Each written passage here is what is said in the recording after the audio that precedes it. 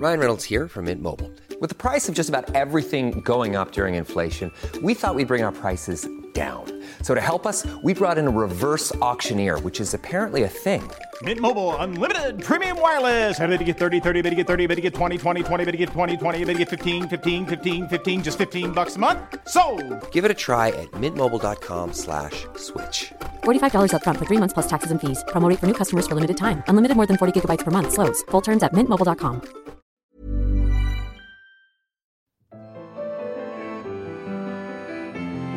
Hello and welcome to my favourite work of art, with me, Dr. Laura Jane Foley. Each week, I'm joined in the studio by a guest who tells me all about an artwork that means something to them. Today, my guest is Paola Diana, the best-selling author, entrepreneur and philanthropist. Born in Italy, Paola studied politics at the University of Bologna before entering into the world of Italian politics. She was instrumental in the passing of an Italian law that requires every company board to have at least 30% female representation. She is a committed advocate for women's rights and campaigns for female empowerment. Paola wrote the book Saving the World, Women, the 21st Century Factor for Change. She is the founder and CEO of the Diana Group, which offers recruitment and lifestyle services. She regularly contributes to TV and radio in the UK and Italy, and in 2017 she was named on the prestigious Spears 500 list. I'm delighted she's joining me today. Welcome, Paola. Hello, thank you. So tell me, what is your favourite work of art? My favorite work of art is the Mona Lisa by Leonardo da Vinci. Wow, what a famous artwork. I would say describe it, but you know what? I think this is the first artwork that I've had on that I think every single person knows. Exactly, yeah. I mean, that face, I mean, maybe we should describe it. How would you describe it? Yeah, so the Mona Lisa, in my opinion, is very special because it's really intriguing. You can't understand if she's smiling or if she's thinking. So she's very mystique, I would say. It's very mysterious. And I studied a lot of history because it's my favorite subject. And being Italian, of course, I studied a lot of the Renaissance period, especially in Florence. And I loved Leonardo da Vinci as a person, So he wasn't only a painter. He was also a sculptor, a scientist, an engineer, a special effects for theaters. And I can see in the face of the Mona Lisa, in her expression, I can see the knowledge of this man, the knowledge of Leonardo. So I can see she's very quiet and calm. And it's like saying to you, I know it. I just know it. But I mean, it's such a famous painting. I mean, so she's a woman, a noble woman staring out. It's a portrait of a noble woman with a landscape in the background, staring out serenely. And as you say, is she smiling? Is she not smiling? If you look at her eyes and she's smiling, but then when you look down to her mouth, she's not smiling. It's an amazing trick that he's been able to pull off, isn't it? Yeah, it's amazing. But that's why, because he wasn't only a painter, he was so interested and curious in human nature that he was going around with his sketch artwork, and he used to sketch all people that he thought they were interesting when he was going to Milan or Florence. And I know that also he studied cadavers, like bodies of dead people, in order to understand which were the specific muscles in the face that create a special expression. And it's incredible because this piece of art was made during 15 years, actually 16, sorry. So between 1503 and 1519 when he died. So he had all the time of this world, to really study the human nature. And that's why I think it's so mysterious. And it always seems like she's looking at you all the time. I remember, when I first saw her, I was 10 years old. And I went to the Louvre in Paris. I was with my mother, who was always bringing me to museums for hours. And when you're a kid, you don't really like it as many times. It's like maybe too much. But I remember I was captured by her immediately. And I was sitting there in front of her, and I mean, at the time, there wasn't the bulletproof glass in front of her. That is much better, I have to say, because you feel you're more close to this, painting. And there's still lots of crowds, though. There was less crowd once. Okay. Yeah, definitely there was less crowd because I went many times at the Louvre and I can see now it's incredible. Seriously, you can't even find the space in front of the glass sometimes, especially if you go during the weekends, and that's really a shame because I think to fully understand paintings, you should sit in front of them and just admire them and get lost in them. Definitely. This is what I usually do. And with the Mona Lisa, it's so easy because, the shape of the landscape is like a dream. So it's like she's here, she's there, she's without time. She could be anywhere at any time. So you can definitely get lost in there and start dreaming, start, giving her what you think, the significance you think she has. Definitely. So, I mean, you must have known about the Mona Lisa before you saw her. What was there anything that struck you the first time you saw it? Were you surprised by it in any way, or...? The thing that surprised me when I was a child was the fact that she was observing me. She was really staring at me. And I was like, how can it be possible?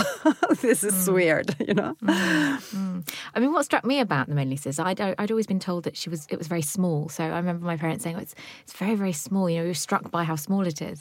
And so when I went when I was quite old, actually, I think I was in my 20s, and I was struck by how big it was because I was expecting almost a postcard-sized image. And actually I was surprised. And I came back and told everyone, oh gosh, it's really big, the Mona Lisa. I like this. So everything's relative. Yeah, absolutely. And it's relating these stories that build up around paintings. And I think with the Mona Lisa as well, a massive story built up around it because, of course, it was stolen. Yeah, that's why she became so famous. Yeah. And I started by saying we all know what she looks like. But if another painting had been stolen, then it probably would have been that painting that we all obsessed over in the world and we all know just by saying.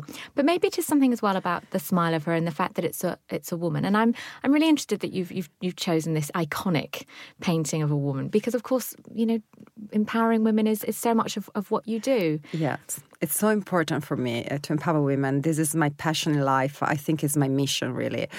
And I think the Mona Lisa and the way she's described, she's definitely a powerful woman because it's like she has a knowledge. She lived. She saw what she had to see, and she's calm, she's quiet, It's like she reached the kind of nirvana status, I would say. And Leonardo, as well as, the creator of this absolute masterpiece, he was a very incredible person because actually he was gay and he was declared gay.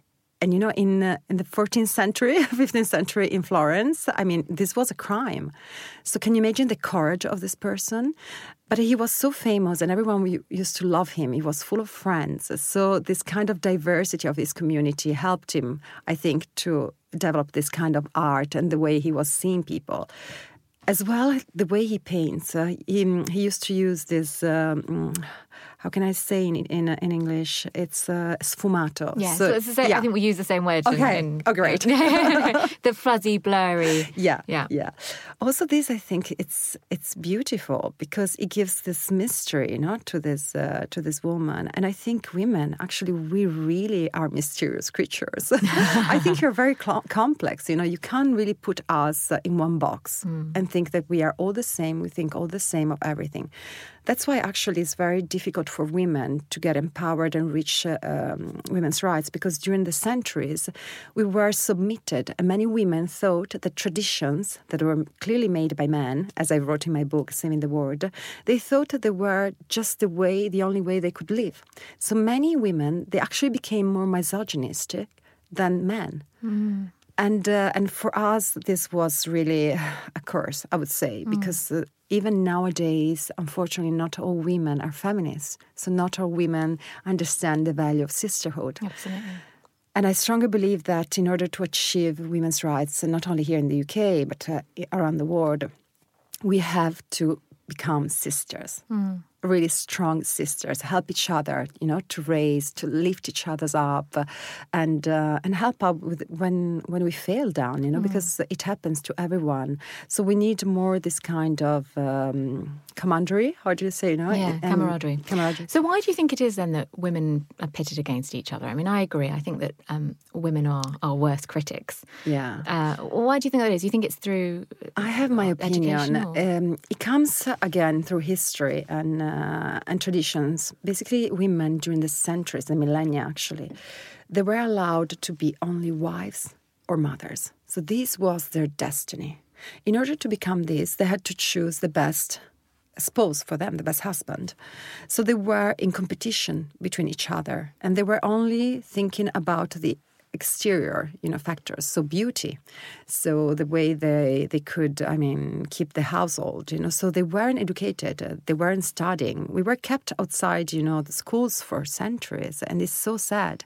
So we were kind of in the hands of this, men who could do everything they wanted to us. And if you think about having children very early, as it used to, to be in the past, and unfortunately used to be now, with this horrible child brides, tradition, what can you do, if you're not educated? If you're in competition with other women, if they tell you that the only important thing in your life is to be beautiful and to serve your husband and to grow, to help your children in the house, come on. It's impossible to get empowered. It's completely impossible. So I think this is what we are bringing today. I think it's kind of inside our DNA, this kind of competition between us for the best man. Yes. It is. Unfortunately, it is. And I can't, I can't stand this. And I always say, that women should be happy even alone. We don't need to have someone else in order to be happy. Happiness is inside yourself, and you can be an amazing, successful single woman. Actually, I'm single right now. I don't know about you, but many people, they interview me and they're like, oh, why you're single? If they ask me why, I'm like shocked, because actually for me, it should be the opposite way around, should be like, wow, you achieved so much in your life, maybe you're single because your standards are so high, that you don't want to settle for less. Absolutely. But these are, I think, cultural, little steps that we have to do, and we have to still work on it. And but talking about this with everyone, so talking with you now, it's amazing because we really need to change the public opinion. Yes, no, I agree. And I think this painting, years ahead of his time he was, because while she is, we know through provenance, through history, we do know she was married, that she was the wife of a wealthy man in Florence, but she is depicted alone. She's not depicted as a wife. She's not depicted as a mother. She's depicted for herself, La Gioconda. It is her. It is the Mona Lisa, and not defined by anyone else. Not defined in relationship to anybody else. Yeah. I don't think. I think her name as well is quite interesting because it's similar to the Jocund or the Gioconda, the laughing, jovial. Yeah. And so he is referencing again that smile. Yeah. That. Is it smiling? Is it happiness? She is undoubtedly beautiful, but it's not about that, isn't it? It's not, the beauty doesn't come from her face. But actually, one thing that I love, I think the beauty here comes from her emotions, especially, and her status of calm and being calm and confident. But what I like about this kind of beauty, because actually she was considered a beautiful woman, is also that you see her body is a normal round body of a Mediterranean woman, And if you think the struggle we go through nowadays, especially in the Western world, when we have to be skinny, like skeletons, and then we need to have this plastic surgery to have, the body of a kind of a plastic doll. And now in America is this, craziness of the buttocks surgery. I'm like, seriously, poor us. I think during this period we were living a better life. I tell you, at least from this point of view, So you see, there is always a struggle in the modern life, and I love to see, this kind of beauty. I really love her. Thank you so much for choosing such an iconic painting. Today we were talking about the Mona Lisa, or La Gioconda, by Leonardo da Vinci, probably the most famous painting in the world. Painted sometime between 1503 and 1517, Da Vinci's masterpiece is thought to be a portrait of an Italian noblewoman named Lisa del Giocondo. The painting measures 30 inches by 21 inches and has been on display at the Louvre in Paris since 1797. Although a respected work by a famed artist, the Mona Lisa was just one of many celebrated works in the Louvre up until the start of the 20th century. In August 1911, the painting was stolen from the gallery and wasn't returned until January 1914. The Mona Lisa became front-page news, and her enigmatic smile was famous around the world. At the Louvre, visitors queued up just to see the empty space where the Mona Lisa had hung. Now safely displayed in a box behind bulletproof glass, around 6 million people view the oil painting at the Louvre every single year. If you would like to see the artwork we were discussing this week or carry on the conversation further, you can find me on Twitter at Laura Jane Foley. And if you want to discuss the show, please use the hashtag #MyFavouriteWorkOfArt. The show was recorded at Wise Buddha in London. The title music is Blue from Colours by Dimitri Scarlatto. I hope you'll be able to join me next time. Goodbye.